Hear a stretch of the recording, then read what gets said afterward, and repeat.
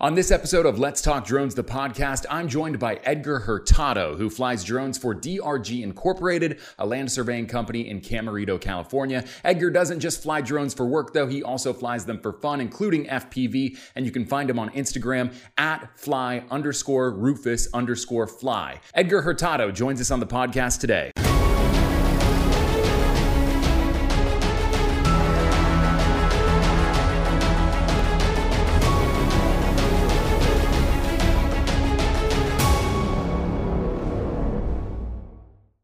What's up? It's Chris, the Drone Geek, and welcome to another episode of Let's Talk Drones, the podcast. I am so happy to be joined today by Edgar Hurtado. He is a land surveyor by trade, and he works for DRG Inc. as a drone surveyor. So he actually uses drones in his everyday job. You can find him on Instagram at fly_Rufus_fly. So make sure you check him out there too. Edgar, how are you doing today, man? It's been a long time in the making, but I'm finally glad to have you here today. Yeah, I'm doing great today, man. How are you doing? I'm doing all right. It's a little hot here in Pennsylvania, and the summers get very humid here. So I'm trying not to sweat as much as I can. And at some point, I may have to turn this fan off that's right next to me. It doesn't seem to be a problem right now, but only time will tell on that. So it's pretty warm out here too, so I get it. Yeah, you're based in Ventura County, California, correct? Yeah, so pretty much all of Southern California. I live in Ventura, California. Okay, gotcha. That's very cool. I've never been to that area, but I have been to California, been to LA, and that was a fun trip. But it was a much different heat overall, much more crisp than it is here in Pennsylvania. Yeah, that's what I hear too. It does get hot. If you go into the valley, it gets like in the hundreds. It's a little different. Yeah, that's rough. Yeah, even for me, I gotta get out of there early. Yeah, well, I mean, I'm sure that like here, Pennsylvania, I mean, I complain about it being humid, but by, mid-July, I'm going to be totally comfortable with, well, I don't want to say totally comfortable with it, but I'll at least be used to it by then, and I won't complain about it as much anymore. But coming out of spring and going into summer and the dog days of heat, I'm just like, it's not for me. Right. But so yeah, we have Edgar on today because you do something. So I have a lot of friends in the drone community. It's something that really brings a lot of people together from different walks of life, and it's actually been really enriching that way, meeting all the people I've met and talking to them. But it seems like I don't have a lot of diversity in what my friends do with their drones. Most of my friends actually use them for photography and video, that face value purpose. But you go a layer deeper and you use it for mapping and rendering and things of that nature. And that's something that I don't think gets enough attention in drone media, like podcasts and shows and stuff like that. You don't talk a lot about that. And I think it's a part of the industry that's sort of lost on people because there's a lot of opportunity. And I think that moving forward, when you look at construction and architecture, it's really going to be the place to be as far as being a Part 107 pilot goes, because you can't just be some Tom, Dick, or Harry doing that and taking pictures. You have to actually know what you're doing when you do that. Can you tell us a little bit about how long you've been flying drones in general, but how long you've been using them for mapping as well, and what goes into that and how you got started in that?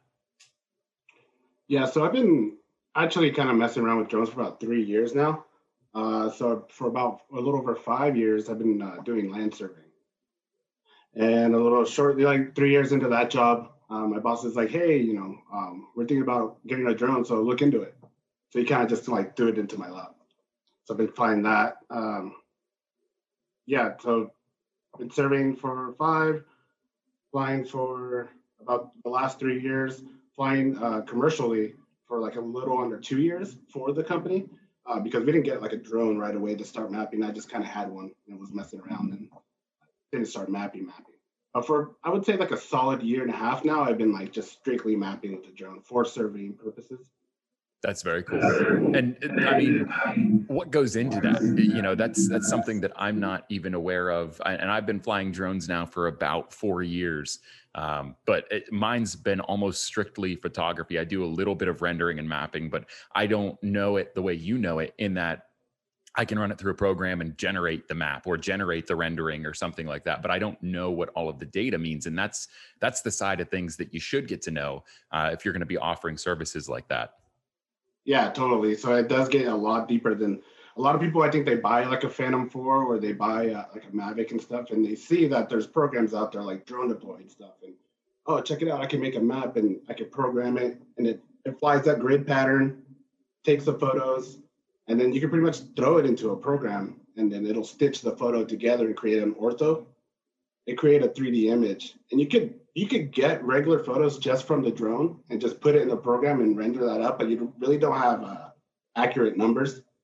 So accurate elevations, accurate positions of buildings and major monuments and stuff like that. It'll do a pretty good job in stitching it all together, but it's not really like reliable data. Yeah, and that's where those RTK units come in, and I know that they sell them with the drones, but are there any, like, is that what you guys use, or do you have your own like RTK like beacons and stuff like that you actually set up and that interfaces with the programming or with the drone? Can you tell us a little bit about how that works too? Yeah, so they have there's the RTK is like a GPS thing, and it really it's like a high precision GPS survey grade stuff. So we use a Phantom 4 RTK, and we actually connect it to our base station, our Trimble base station, and we send it off. So it has like it's on a datum, like so. Southern California is on like a certain GPS zone, and you put basically, and the simplest way to explain it is you put all the information in the drone, and when you map it, when you send it off to do its mission, it already has, it knows at sea level where it's at and where it's taking those photos. So all that data, all that GPS data is a lot more accurate in like an RTK GPS setting than like just a GNSS Phantom 4. So correct me if I'm wrong, like a DJI drone by out of the box, if you take off the positioning data, the telemetry, everything that goes into that is relative to wherever the drone took off. Whereas with an RTK unit, that actually is able to decipher, okay, we started this many feet above sea level, so that means that the drone is at this height. That's correct? Exactly, that's pretty much. So that's like high precision, very accurate flying for starters. So when it does complete that mission, it's in a very accurate way. But the information that it captures, once you process that data in a program, like a mapping program, that data is pretty much there. So it's at sea level. It's going to give you perfect positioning for coordinates, so you can render things up. That's very that's very interesting, because I think a lot of people just buy Drone Deploy, or they buy I forget what mine is even. It's like Open Mapper or something like that. That's what I use. Stuff like that. Yeah, and you could totally, like I said, you can buy a Phantom 4, put that program on there, create your mission, and it'll go fly it, and you can put those photos in Drone Deploy or in another processing, and it'll create at the very least an ortho image. Mm-hmm. And that seems to be fine for some people. You don't even have to be a land surveyor to do that. It could just be a contractor saying like, hey, on this day, can you come out, make that ortho image for me, because I just need a snapshot of what that day looked like. I don't really care if it's off 2 feet or half a foot, whatever, like in positioning. I just want that record, or I just want that, that photo for that day. Okay. Yeah. And that makes sense. And the way that I use the mapping for the most part, like I said, I still do 3D structure renderings, and it's very much for that. If a contractor or a construction site wants just like a top-down image, or they want a 3D rendering of the structure they're going to be working on, just so they can sort of get an idea of what they're working with, that's what a lot of people come to me for. But the other thing that I use it for that I don't think a lot of people think about is the mapping software basically takes the series of photos that your drone takes and stitches them together, as you were saying at the beginning. So when they need a surface area top-down shot of something that I can't get when going, or when staying within that 400 feet limit, I just put it at 400 feet. I plug in the waypoints that I need, take the series of photos as I go, and then have the mapping software stitch it together. So I get a pseudo top-down image of the area that I need without breaking any rules. Yeah, and you're technically mapping at that point, right? You're taking all those photos, and the mapping program's mapping it, but it's not necessarily, you can't really say like, oh, it's within this limit, because you don't know. You don't have those restrictions in there. You don't have the data to really stitch it together that accurate. Mm-hmm. So the difference between that and basically what I do is that we use our GPS unit to put pins, targets in our area, our survey area. And so we put, usually it's typically around 5 targets, and they each have a GPS point on them with very accurate elevation and very accurate coordinates. So whenever I put those photos in my mapping program, I also put in that GPS data. So Okay. when it stitches it together, it's survey grade. And can you tell me a little bit about how that works? Because you say about putting the photos and the data in, do you put them in separately? Do you put them in together? You know, how does that all work? What does that process look like? Yeah, so you compile that data, you put it together, and you put it all in there at the same time. And then as it's processing the map, it uses all that information to stitch that map together, the 3D mesh together, and all that stuff. Okay. Yeah, so the other thing I was going to say is that 3D, that GPS unit is basically the big deal. So no, I don't think a single surveyor would really accept your work if you're not using that GPS unit.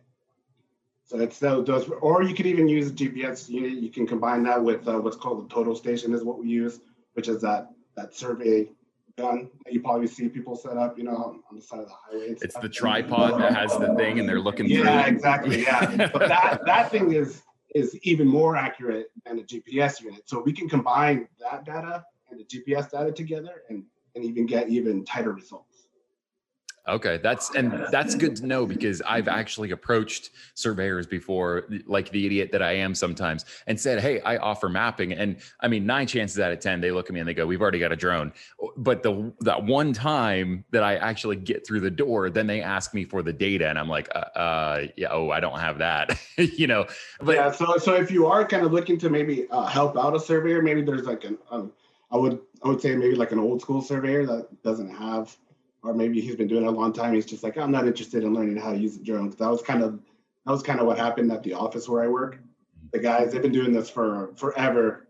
And when the drone thing came up, they're like, hey, it's all you. Go learn, go figure it out. Whatever it takes, go figure it out. So well, that's basically what I had to do. That was probably a very exciting day for you. I don't know what your level of interest was at that point in actually using drones on a day-to-day basis, but I'm sure that was exciting for you to have, like, not just this fun thing that you can do, because flying drones, whether you're doing it mapping, photography, for fun, for work, whatever, is almost always fun, in my opinion. But also, like, there's some real job security in that, because the further we move forward into the future, I think the more we're going to be dependent upon some of these technologies. And I think drones falls into that category of technology that we as a society are going to depend on to make our jobs easier. Totally. I think we're just seeing kind of the beginning of what drones are going to be capable of doing and helping us out. And I think even in the survey world, I'm pretty excited to see what comes out. You see all these drones with like the LiDAR units on them, and right now they're kind of pricey. Only the really big engineering and survey firms kind of have them, because they're like, I don't know, like 100 grand or some crazy thing like that. But that technology is changing like year after year, and it's getting cheaper, it's getting more compact. So I'm pretty excited. Like one day we'll actually have a LiDAR drone, and that'll be pretty exciting, I think. Yeah, and I think that's a reality that I'm coming to grips with, is that the technology is getting smaller and more compact, and that's not necessarily a bad thing. In fact, I don't think it's a bad thing at all, because it makes it just that much more easy to bring along with you and to deploy. But I guess the spectacle that is the bigger drones, like the Inspires, like the Matrices, like those drones, the Altas, the free fly Altas, those are the ones that, like, I've always wanted to fly, because it's like you've just got this giant craft that you're piloting through the air, from a remote location. But moving forward, I agree with you. I think that the technology is only getting more compact. You look at like what the Skydio has to offer now, and all of a sudden they've got built-in programming so that it can do a 3D site render. It can do, LiDAR, I think is with the X2 or something like that. LiDAR is offered. So there's lots of different options coming in this very compact drone compared to what we've had in the past. Yeah, totally. And it's funny you say that, because that kind of stuff evolves, but at the same time, it's funny how DJI developed the Phantom 4. The Phantom 4 Pro, or even the Phantom 4 RTK, but the Phantom 4 Pro series, like, that's an awesome drone. Plenty of surveyors have just the Phantom 4 Pro. That's kind of all you really need. Because as long as you're using those GPS points, that control, that really, really tight control, like, you don't really need an RTK, Phantom 4 RTK unit. That's just like a really nice tool to have. Yeah, and I'm not well versed enough in all to know how much easier that makes the job. I'm assuming it just offers you more data so that you can get even more precise. Is that correct? The RTK Yeah, unit. because you can hook up to like the satellite networks and all that stuff, and Hmm. Gotcha. That, connect to like the your base station as the survey tool, not the DJI RTK base and station, like your actual instrument and stuff. So, and that makes sense that that would just be like an add-on. But it is funny how somebody like you that's in the industry and you already have the other tools at your disposal is able to look at the picture, because somebody like me who I've never I don't have any experience with land surveying at all. So I look at it and I'm like, well, I need that RTK unit, which for somebody like me, without the surveying equipment that you have at your disposal with your company, I would need that. That's a reality. But for somebody like you look at it and you go, well, I've already got these units over here that can help me use just the regular Phantom 4 and get the most accurate data possible out of it. yeah, so that I mean at that point you're combining just drone information with survey information. So you're just combining that information, making a map type and stuff like that. So the Okay. Phantom 4 RTK is an awesome drone. I love messing with it, using it. It's been awesome. But if you are like a surveyor or looking into it, or you are helping a surveyor, as long as you have that GPS unit, you can definitely do a lot of work and save money, because that RTK drone is like I think it was like 9 grand. We bought it when it first came out, kind of. You can Yeah. buy 2 Phantom 4s for that price. So. I think I was looking the other day at the Phantom 4 RTK, and I think that the current price tag is right. It's like $8,600, which when you add tax, that's going to be over 9,000 Yeah, at that point. So yeah, we kind of did. I since I kind of got thrown into this, and I was looking at all these drones and stuff, and I should have done a lot more research from the beginning. I was kind of sold by DJI, like, oh, the RTK is like the next survey tool, and we even have a base station with it and stuff. And it's like, oh, cool, that looks just like our base station. Like, and they're like, yeah, you can connect it, but like typical DJI style, they're like, yeah, so you can use the base station, but you kind of have to. I think it's like you can only use it in certain parts of Europe or like Asia or something. You can't use it in as like an actual survey instrument like here in the States. So you can't like use it as a rover. yeah, that sounds about right. That sounds like DJI. So there's like a lot of stuff there that's like the Phantom, the RTK, Phantom 4 RTK had like a lot of potential to be like this really awesome, cool survey tool. But at the end of the day, you can do the exact same job with the Phantom 4 Pro. That's valuable information, especially for people that are maybe in the surveying industry, land surveying industry, that are just sort of sinking their teeth into the drone technology. Because as you said, we're very much, I mean, it seems like drones are very mainstream and it's something that everybody has, but in terms of what they're capable of, I think we're only scraping the surface at this point. We're in the very early days of drone technology and how it's going to be used moving forward. Yeah, totally. Yeah, I totally agree with you on that. But in speaking of drones and how you use them in your day to day, the thing that I wanted to touch on, we won't go into real detail, just for the sake of we don't want anybody to get in trouble saying the wrong thing, especially not me, because I have no idea what I'm talking about in this particular regard. But the trouble that I've had, and we've alluded to this in our conversation so far, is that I offer this service of mapping.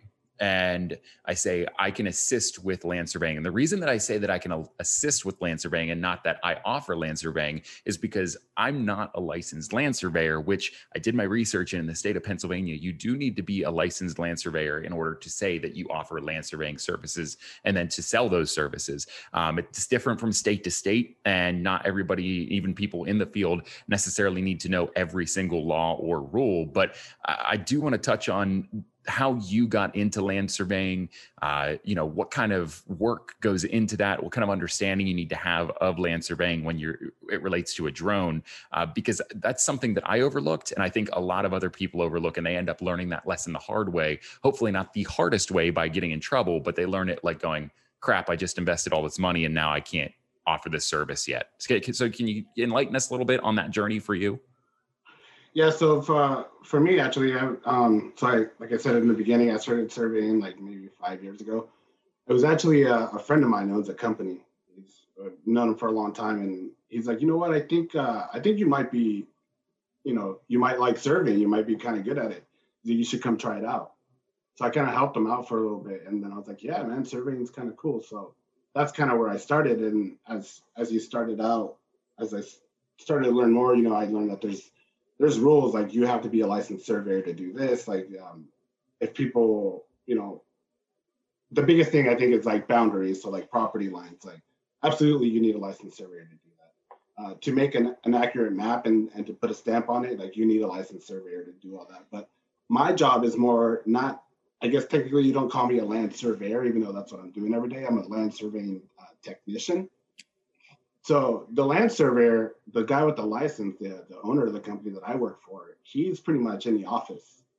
He looks over all our information, all our data that we get and all that stuff, and he double checks it. So I think that's kind of the big difference is I work for a surveyor, where some people want to start a drone mapping kind of company, like offer drone mapping, but like you said, you have to be careful. You can't say, "Oh, I do land surveying with mapping or whatever." It's like, no, might have to call it something else.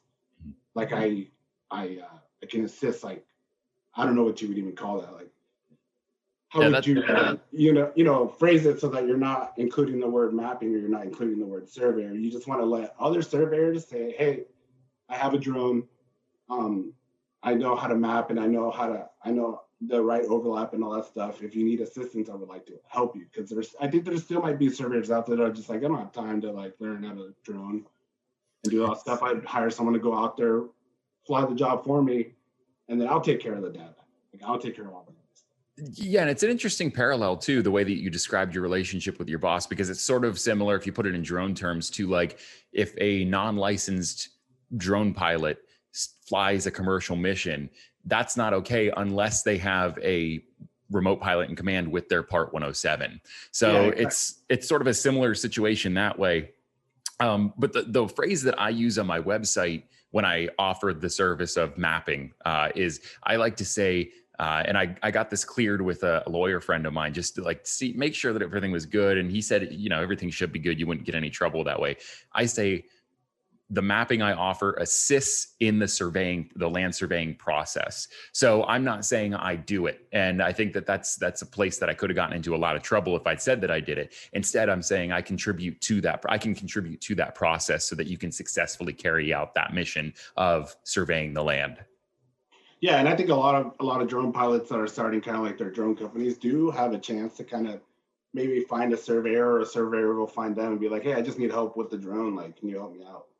And when we go on the field and we set up our total station and we're doing all that work, we do all that work, but nothing is cleared unless a licensed surveyor looks at the data and says, "Yeah, that all makes sense to me." Like I would present that, I guess, to like a judge or something, right? Like I have my data is right, it's accurate, and I have faith in you guys, and that's where you can help. So you can work under a surveyor, but you can't like be the surveyor unless you are the surveyor.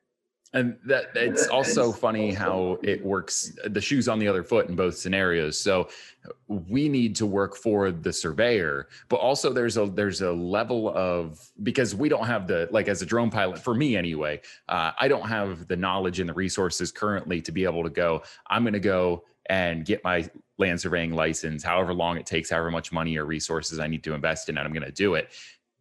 On the same token, a land surveyor that's not Part 107 certified also sort of depends on somebody, and like you said, in that same regard, that knows how to fly the drone, knows how to do it safely, and knows how to do it according to the FAA regulations. So, and then they don't have to worry about maintaining that Part 107 license as like a side thing. They can just hire somebody out that knows how to do it, or bring them onto their staff and have them in-house doing it. Right. And I think that's how kind of those companies like, I forget that name of that company where you hire drone pilots. Yeah. Drone base. Yes, it's drone base. Yep. I haven't looked at that site in like forever. Yeah, I think that's kind of where they make their money, right? They just have a handful of Part 107 pilots and that know how to program them or the mapping missions, or maybe they just send them the mapping mission to them and they just go out and fly it. And that's pretty much it.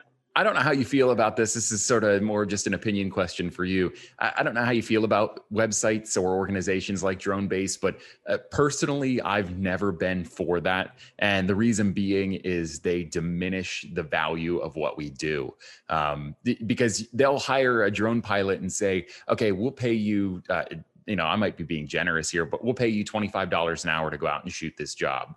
It's a 4-hour job, so you're making $100 off of the work that you do over the course of 4 hours, which is nothing to scoff at, especially if you're doing it just as a side hustle. That's actually pretty good money for something that you're just doing on the side. But, as an independent drone operator, especially if you have a skill to go with it, like video editing, like mapping, like, anything like that, you can get a lot more for your time if you're doing it on your own. It's a lot more challenging because you don't have those leads being filtered into you. You actually have to do your own marketing then too, and your sales. But if you're able to balance that, you start to realize just how little companies like DroneBase value the time of a drone pilot. It's sort of sad.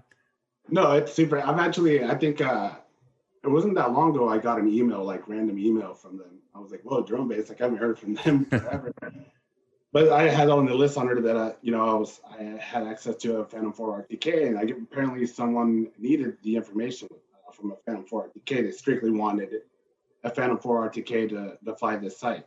This site was like in Santa Maria, which is, I think, like 2.5, 3 hours from here. And they're like, hey, just shoot us a price. And I don't think I even gave them anything that expensive. It was just like the mission was only going to take maybe 30 minutes at the most, like setup time included and all that. The drive time was going to be a lot longer. So I just kind of factored into that, gave them a price, and it wasn't that expensive, I think. And they're like, oh, thanks. Yeah, we'll let you know, kind of deal.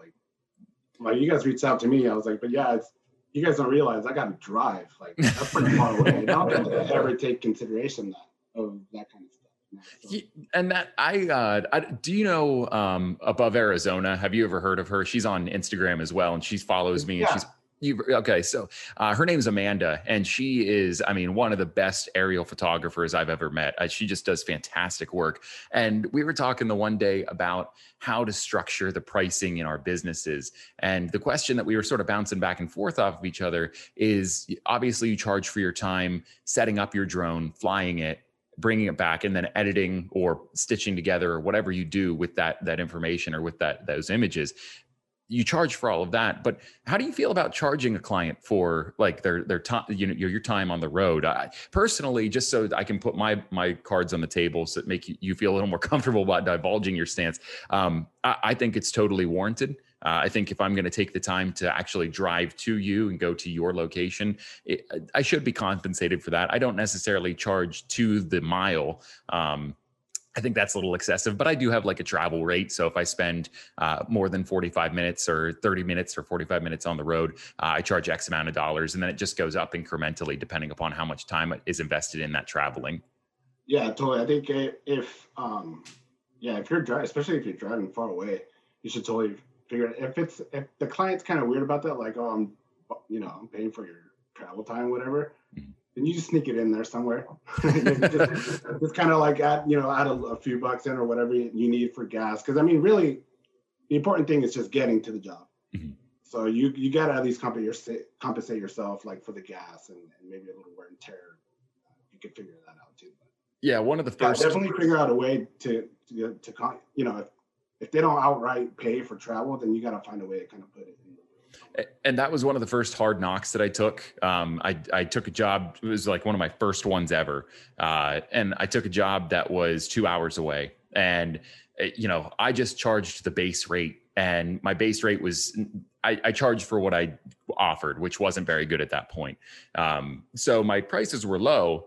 And then I put that 2-hour car ride one way on top of that. I actually ended up losing about $35 in gas money because I didn't charge enough. So I got my money for the job and then just put too much money in my gas tank and ended up losing money. And I was like, well, I think that's kind of how a lot of people feel like when they're first starting out, right? You don't want to like give out an outrageous price, especially when you're first starting out. You don't really feel like a pro. You're just like, I just want the jobs. Like I want to be, get those jobs in and get known and stuff like that, create those relationships. So you don't really want to I don't want to sound like I'm too expensive, especially since I'm first starting out, but you just have to think about it because or else like you said, you're just going to be, you're going to be out $35 and that's $35 in gas, that can go away. So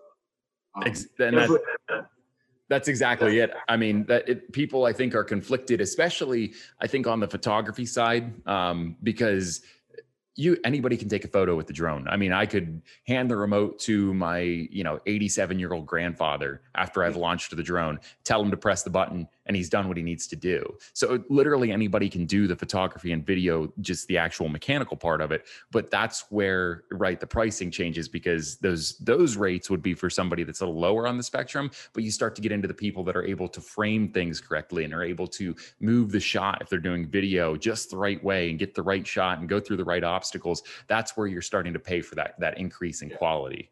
Yeah, and you know what's funny? I've pretty much been in construction like since I was like 16, like summer jobs and stuff, right? So same thing goes with contractors. Like you see those contractors that are kind of cheap, but they produce cheap work. And some clients might be fine. They're just like, hey, just fix it up because I'm selling this house. Just fix it up. Like keep the price low, whatever. So there's a clientele for that kind of business too. If you're just starting out, there's maybe a realtor who's just starting out too. So, those prices are whatever, but there's the more professional someone gets, so the more quality of drone photographs and videos that they're also going to want. So, absolutely. That price goes up. So, that's kind of how it goes. So I think from the beginning, someone should definitely consider their travel time and any kind of like wear and tear, or even like, oh man, like, I need a new battery or something, just maybe sticking a few dollars on the bill just towards a new battery. So you gotta think about that kind of stuff. Yeah. And it's same with any company really, whether it's photography or contractor, whatever you're doing, like you gotta figure that out, because you're not in the beginning, especially in the beginning, you're not making any money. So no, it took me, I want to say, my first year, my business lost money. My sole proprietorship that took a huge loss my first year. Man, I tip my hat to you guys, photographers and videographers. Like that's a saturated business, and there's so many out there. And it seems like, people are like, oh, drones are cool, I'm going to buy one. And as soon as they buy one, they're like, I'm a photographer now. Oh, now I make videos now. And it's like, that's fine. Like more power to you. But it creates this market where people are like, well, this guy's like you were saying, like this guy is only charging me $50 for the day or whatever, and you're charging me 200. You're like, yeah, well, there's a difference there. Exactly. And it's sort of funny that you mentioned that, because when I moved to Lancaster about 3 years ago, and I started to get real hardcore into the drone thing. I'd been flying for about a year before I moved to Lancaster, and took a little bit of time off, but then picked it right back up. And I started my identity on social media, and actually went out and got a business license for Drone Geek Productions. And I felt like I was the only drone guy in Lancaster. That wasn't true at all. There were a lot of other guys before me, so I'm sure they were looking at me the same way that I'm looking at these guys. In the past, Edgar, in the past like 2 weeks, I've had 4 new drone people pop up in Lancaster that I'm just like, there's only so much room for drone photography and video. Same thing with here in Ventura. You have the photographers that buy drones, so now they're doing all the drone stuff, and then you see a lot of people just buy drones and they like it, so they're like, oh well, I think it could start. And I'm not trying to say like we have too many. It's just like I was saying, I have respect for you guys, especially that kind of go the distance. Like you go year after year, and you're like, yeah, I'm still doing this because it's like really competitive for the video and like the photo stuff, and you have to be good at it. So it's like I just do it as a hobby, so there's like no pressure there. Like what I post on Instagram is strictly for fun, strictly for me to kind of just like relax and just do something. And but you guys actually have to like go out there and be competitive, but at the same time like feed yourself. Well, I appreciate the respect and the kind words, but I'll tell you what, the reason that I'm going to say 70% of us just stayed in the photography and video side of things is because we're not smart enough to do what you guys are doing on the land surveying side of things. So, that's what I was talking to my friend before this. I was like, man, I hope he doesn't ask me too many technical questions. Like, before this, I was shoveling asphalt. I was on an asphalt crew. I didn't think I was going to be, working with survey equipment and drones and drafting on AutoCAD and stuff like that. Like, I thought I was basically going to be on an asphalt crew till forever. Until my buddy's like, hey, try it out. You might be good at it. So definitely, I don't take for granted like that day specifically, like, hey, come try it out, because that's a huge help. But it's the way I see it is if I can figure it out and a surveyor is like, yeah, your stuff is, I like your the quality of your work. I like your data is good. We check ourselves and it's good. That's you can it, the one thing that always stuck out with me to my current boss always told me was like, if you want to learn how to survey, you're gonna learn how to survey. So it's like, yeah, it does get kind of hard. There are some tricky parts to it. There are some times where I have to like, okay, I got to figure this out and spend a few hours figuring out something I never had to work with before. But you know, the way I see it is, if you want to do it, you'll figure it out. And there's plenty of information, especially for mapping.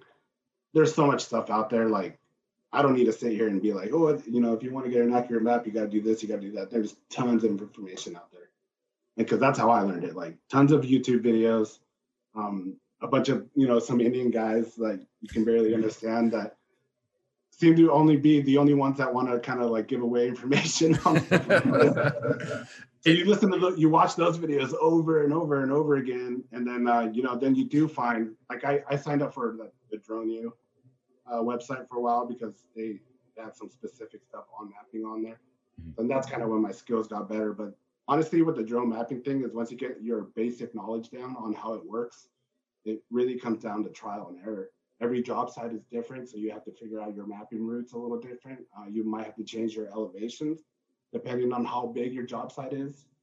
You want to keep your photos at a certain amount because you don't want to burn up your computer. Maybe your computer's not that. So all that stuff is you got to figure out pretty much, because there will be tons of people to give you advice on that stuff, but at the end of the day, you show up at the job and you got to figure out how to make it work, and you got to bring back those results. So that's kind of like goes back to you being a drone photographer and videographer. Like, yeah, it's tough and it's really competitive, and it seems like everyone with the drone is doing it, but the commitment is kind of what sets you apart from everyone else, right? Oh, I 110% agree with that. That's a lesson that I've learned, not just in drones, but over life. And the way that your boss said about surveying, I really like that. He's just very blunt, black and white about it. If you want to learn how to survey, you'll learn how to survey. That's a way that I try to live my life. So that's really useful. And I think that that's something that's lost on people that get involved with drones and try to create a business out of it, whether it's photography or whatever you're trying to do with your drones. You're going to have to learn by trial and error at some point. You might be able to pick up information along the way, but it's, you know, there are going to be some moments where you just got to give it a shot. And if it doesn't work, you go back to the drawing board and figure out what went wrong and how you avoid that the next time. Yeah. And just a little side note on that, like you were saying, as you go, you need to figure stuff out. Issues come up with the drone, like, whoa, I've never seen this screen before. Like, what is that? Or something like that, you know, or just some kind of obstacle. What helped me a lot too is being part of like I told you, I signed up for Drone U, and they have a Facebook group page, and there's everybody that signed up is on that page, and there's a few surveyors in there, so you're able to kind of ask specific questions like, hey, have you guys ever run into this before? Or I got a job site and it's kind of, you know, hard for me. What do you guys recommend? So there's usually someone in there, and especially with the technical stuff, like, hey, I can't connect my drone to, you know, the satellites or whatever it is that you're doing. And that's kind of like you have to be part of Drone U to be in that. But there's also like the Phantom 4 RTK group, and there's a lot of surveyors in that group, which has been cool because you ask a question and it could be related to the drone or it could be related to the method that you're surveying. So like your control points, your targets, or stuff like that, or even just like a survey question. And there's surveyors in there that will answer your questions. So it's kind of cool. The information is out there, and you just got to kind of take advantage of it all. You got to find it and then take advantage of it, and, you know, definitely ask questions. I know it's hard. It's scary to ask questions online, especially on Facebook. Oh God, a lot of people are just like, oh, you shouldn't. Oh, you don't know this? Kind of like, oh, well, actually, you're doing it all wrong. It's like, yeah, not the kind of information I'm looking for, but there are some people that are just kind of like, yeah, like I ran into that before, so just kind of and I do all the information. We've got about 15 minutes left, so I just want to lay out. I do want to ask you a little bit more about what you do for the hobby side of things, because I want to get to know you a little bit that way too, and it's also going to bridge nicely into reminding people that are listening right now about your Instagram, because you've got some really cool stuff on there that I think people should see, and you should be more well exposed out in the drone community because you do good work. But the one quick question I have for you relates to Drone U. So I've talked to several different people that have done remote pilot ground school. They've done Drone U. They've done remote pilot 101.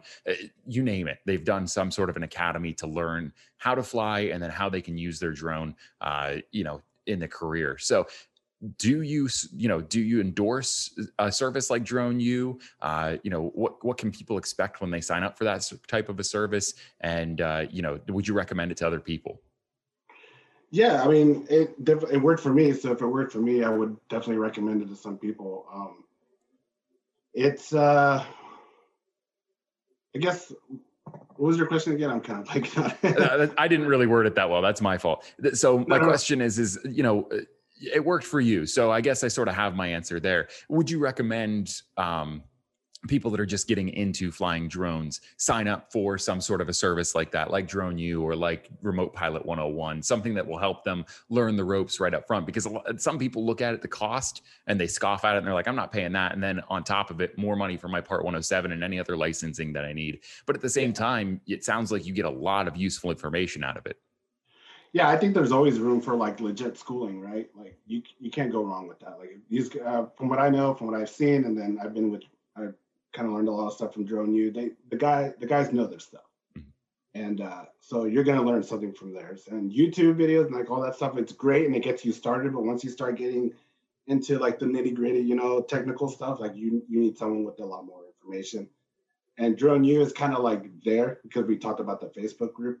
So you kind of get to talk to someone, and you could even like send them questions and stuff. So it's I think there's a little bit more information to be learned from stuff like that, like Drone U and like Pilot. That's a good endorsement. And I think people also get spooked too. I'm a part of a few Facebook groups that are like FAA Part 107 certified pilots, or insert name here. And what happens a lot of the time, especially in the Part 107 groups, is you get actual pilots, people that are manned aircraft pilots will get in there, and they might also have their Part 107, but they really talk down to people that have their Part 107 and they refer to themselves as a drone pilot. And I think that spooks people. Yeah. I also heard like pilots like, oh, why do drone pilots, why do you call them pilots? It's like, I don't know, read the dictionary. That's what a pilot is, but but I don't really know what the big deal is. It's I think that's just like, pilots have just kind of a prestige kind of thing, It's pettiness, I think, and it's not every pilot's guilty of it. I know some that are just like the same way. They're like, it doesn't really matter. Yeah, but absolutely. The only, I mean, I don't want to say the only difference, because I'll be the first to admit, and I'm a drone pilot. I call myself a drone pilot, but I'll be the first to admit a manned aircraft pilot has a much higher level of responsibility and higher level of skill required to actually fly their aircraft. But to say that drone pilots aren't pilots, I think is just overstepping what's courteous and what's actually true, because I'm pretty sure that the certificate, the little card that you get when you get Part 107, says license on it. I'm almost certain it does. Yeah, I think at the very least, I think it says like AUS pilot or whatever, right? Or UAS pilot. I have mine here. I'm going to check it real quick. Somewhere around here. I have to go in there. Yeah, let's see. Yeah, mine says remote pilot. So yeah, so remote pilot, like that's what they call the pilots that, like, they fly like the military drones and stuff. They call them remote pilots. So they're kind of like in a what are those, like a shipping container, and they're controlling the drone from there, kind of deal. Yeah. So remote pilots, I guess the biggest difference is like we're not inside that aircraft, right? So we're not like, oh, our life depends on us, like, to have everything right, all our checklists and stuff like that. So yeah, I get that we're not up 2,000 feet, 3,000 feet, whatever. Mm-hmm. We're not in the aircraft. They obviously have to deal with a lot more safety stuff and stuff like that, But the drones is just a different aspect of aircraft. It's just a different aircraft. It is. And I a lot of guys that are like the model aircraft people, people that have been flying model aircraft and RC aircraft for years and years and years now, they got upset when the FAA stepped in and started to make rules about what they can and can't do. But the fact of the matter is, you might see it as just a model aircraft, but you know, when you've got quadcopters and you've got, you know, fixed wing, and you've got all these different aircrafts flying through the air, sharing the airspace together, and that number keeps growing exponentially year over year, Right. you have to have some sort of rule set in place. And the only people that can really govern it is the FAA. I mean, they're the ones that control the airspace. Yeah, and then just think about what the future is going to hold. Like we see that guy on his hoverboard, like that's kind of dumb, but Yeah. we see that guy on a hoverboard, so we don't know what kind of technology is going to come out in the future where people might be the next manned aircraft, like individual manned aircraft, small, zooming around town or something, right? So there's just going to be more drones. There's going to be more aircraft. It all kind of has to get integrated somehow. So. Yeah, I totally agree. But we are running short on time here. We've got about 8 minutes left. I want to talk a little bit about what you do as a hobby. Can you tell me, you know, I like to talk to every pilot that I have on the podcast about some of their favorite locations they've shot. Tell me a little bit about what people can find on your Instagram channel in terms of content, and what your favorite thing to do is, as well as what type of a drone you fly when you're flying for fun. Just give us a little idea as to who the actual Edgar is when he's not working for what is it? It's DRG Incorporated. Yeah. Yeah. So yeah, it's funny that kind of the videos and the photography came after the surveying stuff. So I know it's kind of vice versa most of the time. It is. Yeah. So I kind of just fell in love with drones, just flying drones and taking cool video, getting cool footage and video and photos and stuff. I fly a Mavic 2. Mavic 2 Air. I fly a few FPV drones that I have. I think I have one, two, three, four. I have like 4 now at this point. So that's kind of what I fly with mostly. It's just if I'm getting photos, it's with the Mavic Air 2. If I'm getting some cool footage, it's with the FPV drone. What do you outfit your FPV drones with to get your video? I have a GoPro. So I have a GoPro 7 Black, and I have a GoPro 9, the new one. I also have the Insta 360 Go. So it just depends on the size of the quad. I have a 3-inch quad. I have a 5-inch quad and stuff like that. Yeah, that's kind of, like I said in the beginning, like the Instagram is just for fun. It's like my fun videos. It's mostly stuff around town. I'm hoping that now that COVID's kind of cleared up a little bit, I'm hoping to travel soon, so I'll get some cool footage. Because I need a vacation anyways. But some cool footage on vacation, some road trips and stuff like that. But mostly it's stuff around town right now, just because I sometimes I could fly before work or after work, and then to edit all that stuff, it kind of takes time too. I don't have a lot of time because I'm mapping all the time. So. Yeah, and I think that's the side of things that people don't see when it comes, not just drone video and photo, but just any video and photo in general. People are used to seeing the finished product, but they don't see all the work that goes into getting that finished product, and it's quite a bit usually. Totally, yeah. I mean, between the editing and kind of splicing things together, and then not only that, if you're flying FPV, you're constantly trying to figure this out, like, why won't my remote bind, or when did I fall out of the sky? And then if I, run into the tree, now you're fixing your quad all the time and you're soldering stuff, new motors. So that's part of the fun too. So if you're not ready to do that, like maybe you shouldn't FPV. Yeah, I'll have to get with you because on my channel, a few videos back, I announced that I'm going to be getting into FPV, and I'm actually going to do a Let's Build. Right. I saw that video and I was like, dude, that's going to be awesome. Like, I can't wait to see your FPV stuff. Yeah, and I've seen them on YouTube everywhere, but the most famous Let's Build that I followed along with was by Chris Bardwell. And I've been studying his channel and the stuff that he puts out on his website feverishly, trying to figure out my way through how I'm going to get this started. But I'll have to touch base with you because I've got a lot of support from a few different people that fly FPV. And having some input from you would be fantastic. Jordan's one of them. Buddy of mine, Forevermore Media on Instagram. He's helped me out a lot. Enhanced Aerial in Millheim, Pennsylvania has just been fantastic. So I'll touch base with you because I'm definitely going to need help on it. And maybe I'll even bring some of you guys in for the Let's Build, like on a live stream. And we can sort of that'd be cool. Talk through it together. I think that'd be kind of fun. Right. Yeah, that'd be cool. Yeah, you were talking about how you probably had to get your ham radio license and all that. Yeah. That's the thing. And so I talked to a couple different people, those guys, and then some other people in the FPV community. And they said, if you're flying for fun nobody's really going to check you on that. They said, but if you're going to start flying commercially, you do need to go out and get your ham radio license because people will check you on that. As soon as possible because you have your Part 107, so you might as well. Exactly. And they said if you can pass the Part 107, you can pass the ham very easily. Although that's not been my experience so far with some of the practice tests I've taken. I'm still very much new to that. So we'll see. Only time will tell. But I do have to get that taken care of first. You'll figure it out. I know. I appreciate the vote of confidence. We'll see. But Edgar, we are out of time, man. And I'm sorry I have to cut this short. We put the Jordan handworker rule in so that we don't go any longer than an hour or so.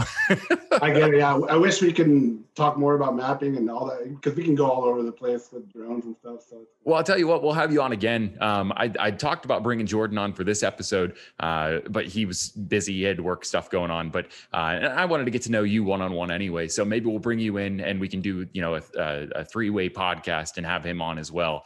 But yeah, awesome. I definitely want to have you on again so we can talk a little bit more about mapping if you're interested.